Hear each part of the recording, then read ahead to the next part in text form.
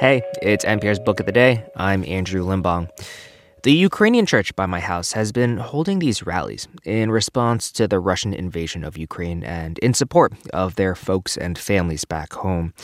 It's a small thing and ultimately a symbolic thing, but it's still an important one. I was thinking about them listening to this interview with Erik Larson. His book, The Splendid and the Vile, is about Winston Churchill, looking closely at his first year as prime minister during the German Blitz. And as the British were living under this constant torrent of fear, Larson tells NPR Steve Inskeep that what made Churchill was that he was acutely aware of the power of symbolic acts. One of today's acclaimed popular historians has taken on one of history's most acclaimed figures. Erik Larson wrote a book about Winston Churchill, the British Prime Minister whose inspiring speeches led the UK through World War II. We shall fight on the beaches. We shall fight on the landing grounds. We shall fight in the fields and in the streets. We shall fight in the hills. We shall never surrender. Larson's past books have often focused on less famous characters right at the edge of history, like an architect and a mass killer in Chicago, or an ambassador to Nazi Germany. The Splendid and the Vile reconstructs 1 year of Winston Churchill's outsized life, his most famous year beginning in May 1940, when Churchill became prime minister just as a German attack loomed. Behind Churchill's inspiring speeches was an eccentric character. At times, he would lash out at his staff. He could be angry one moment and jolly the next. And in the midst of war, Larson says Churchill even had a playful side. At the prime ministerial country home Chequers, one evening, actually, after one of these fabulous dinners there, Churchill, in his blue siren suit, which is a pale blue one-piece suit that made him honestly look like an Easter egg, in this siren suit, but also in his flaming gold red dragon dressing gown. He picks up a Mannlicher rifle with a bayonet. There is martial music playing on the gramophone, and he proceeds to do bayonet drills in front of all his guests in the Great Hall at Chequers. As one does. As one does, actually, yes. Larson says he wanted to reconstruct how the UK endured. Churchill became prime minister at a moment when Germany was about to carry out a prolonged and devastating aerial bombing campaign. Let's take September 7th, 1940. September 7th is very nice, very warm. It's temperatures in the 90s. The stores in Piccadilly are packed. People are in the parks just sunning and so forth. Suddenly, at tea time, the Luftwaffe arrives, and the bombs fall throughout the night. Diaries and so forth report the smell of cordite, and the most vivid thing that people saw during raids were these huge plumes of dust blossoming from destroyed buildings as they collapsed. And that's like a night. And then there's another night, and another night. And another night, and another night, another night. Now, paradoxically, a certain element of the population, they found themselves becoming emboldened. For example, I talk about a young woman named Olivia Cockett, who was a diarist for this wonderful organization called Mass Observation, to just try to get a sense of what ordinary life was like in Britain, to produce a social anthropology of ourselves, as the organization put it. So the war comes along, and hundreds of these people continue to keep their diaries. So Olivia Cockett is one of these people, and she describes this very compelling arc.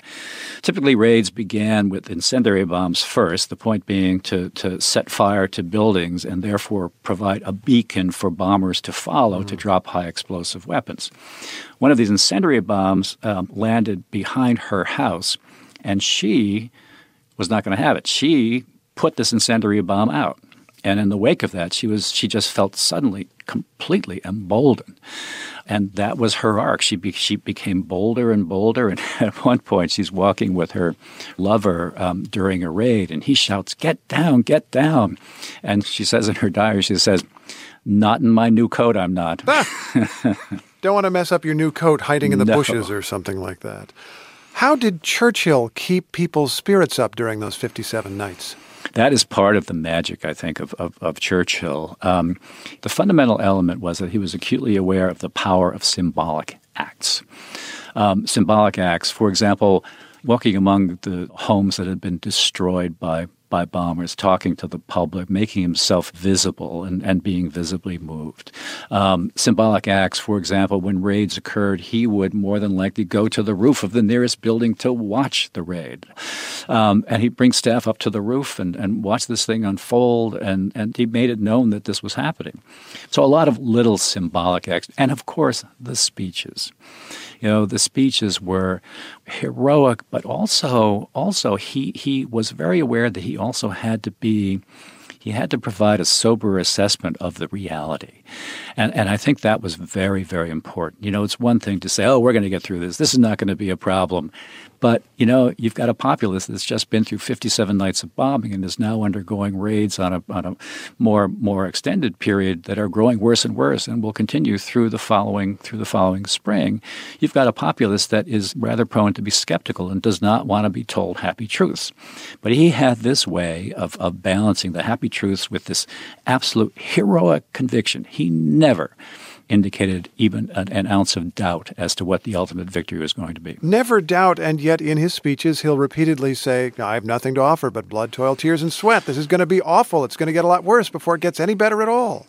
Exactly. And yet that was exactly what he needed to say, because people understood. They understood they had to steel themselves. Had he just said, don't worry about it, this is a passing thing, we've got this under control, I firmly believe it would not have helped, would not have worked.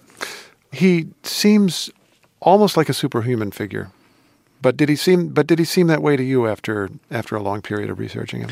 Do you know what? He actually did.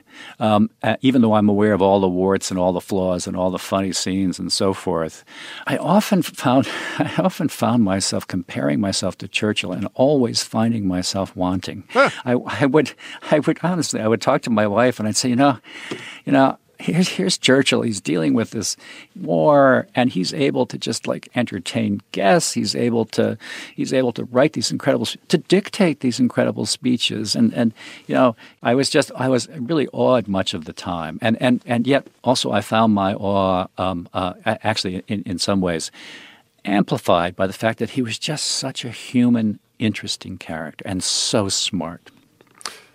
Erik Larson is the author of The Splendid and the Vile, among many other books. Thanks very much. Thank you.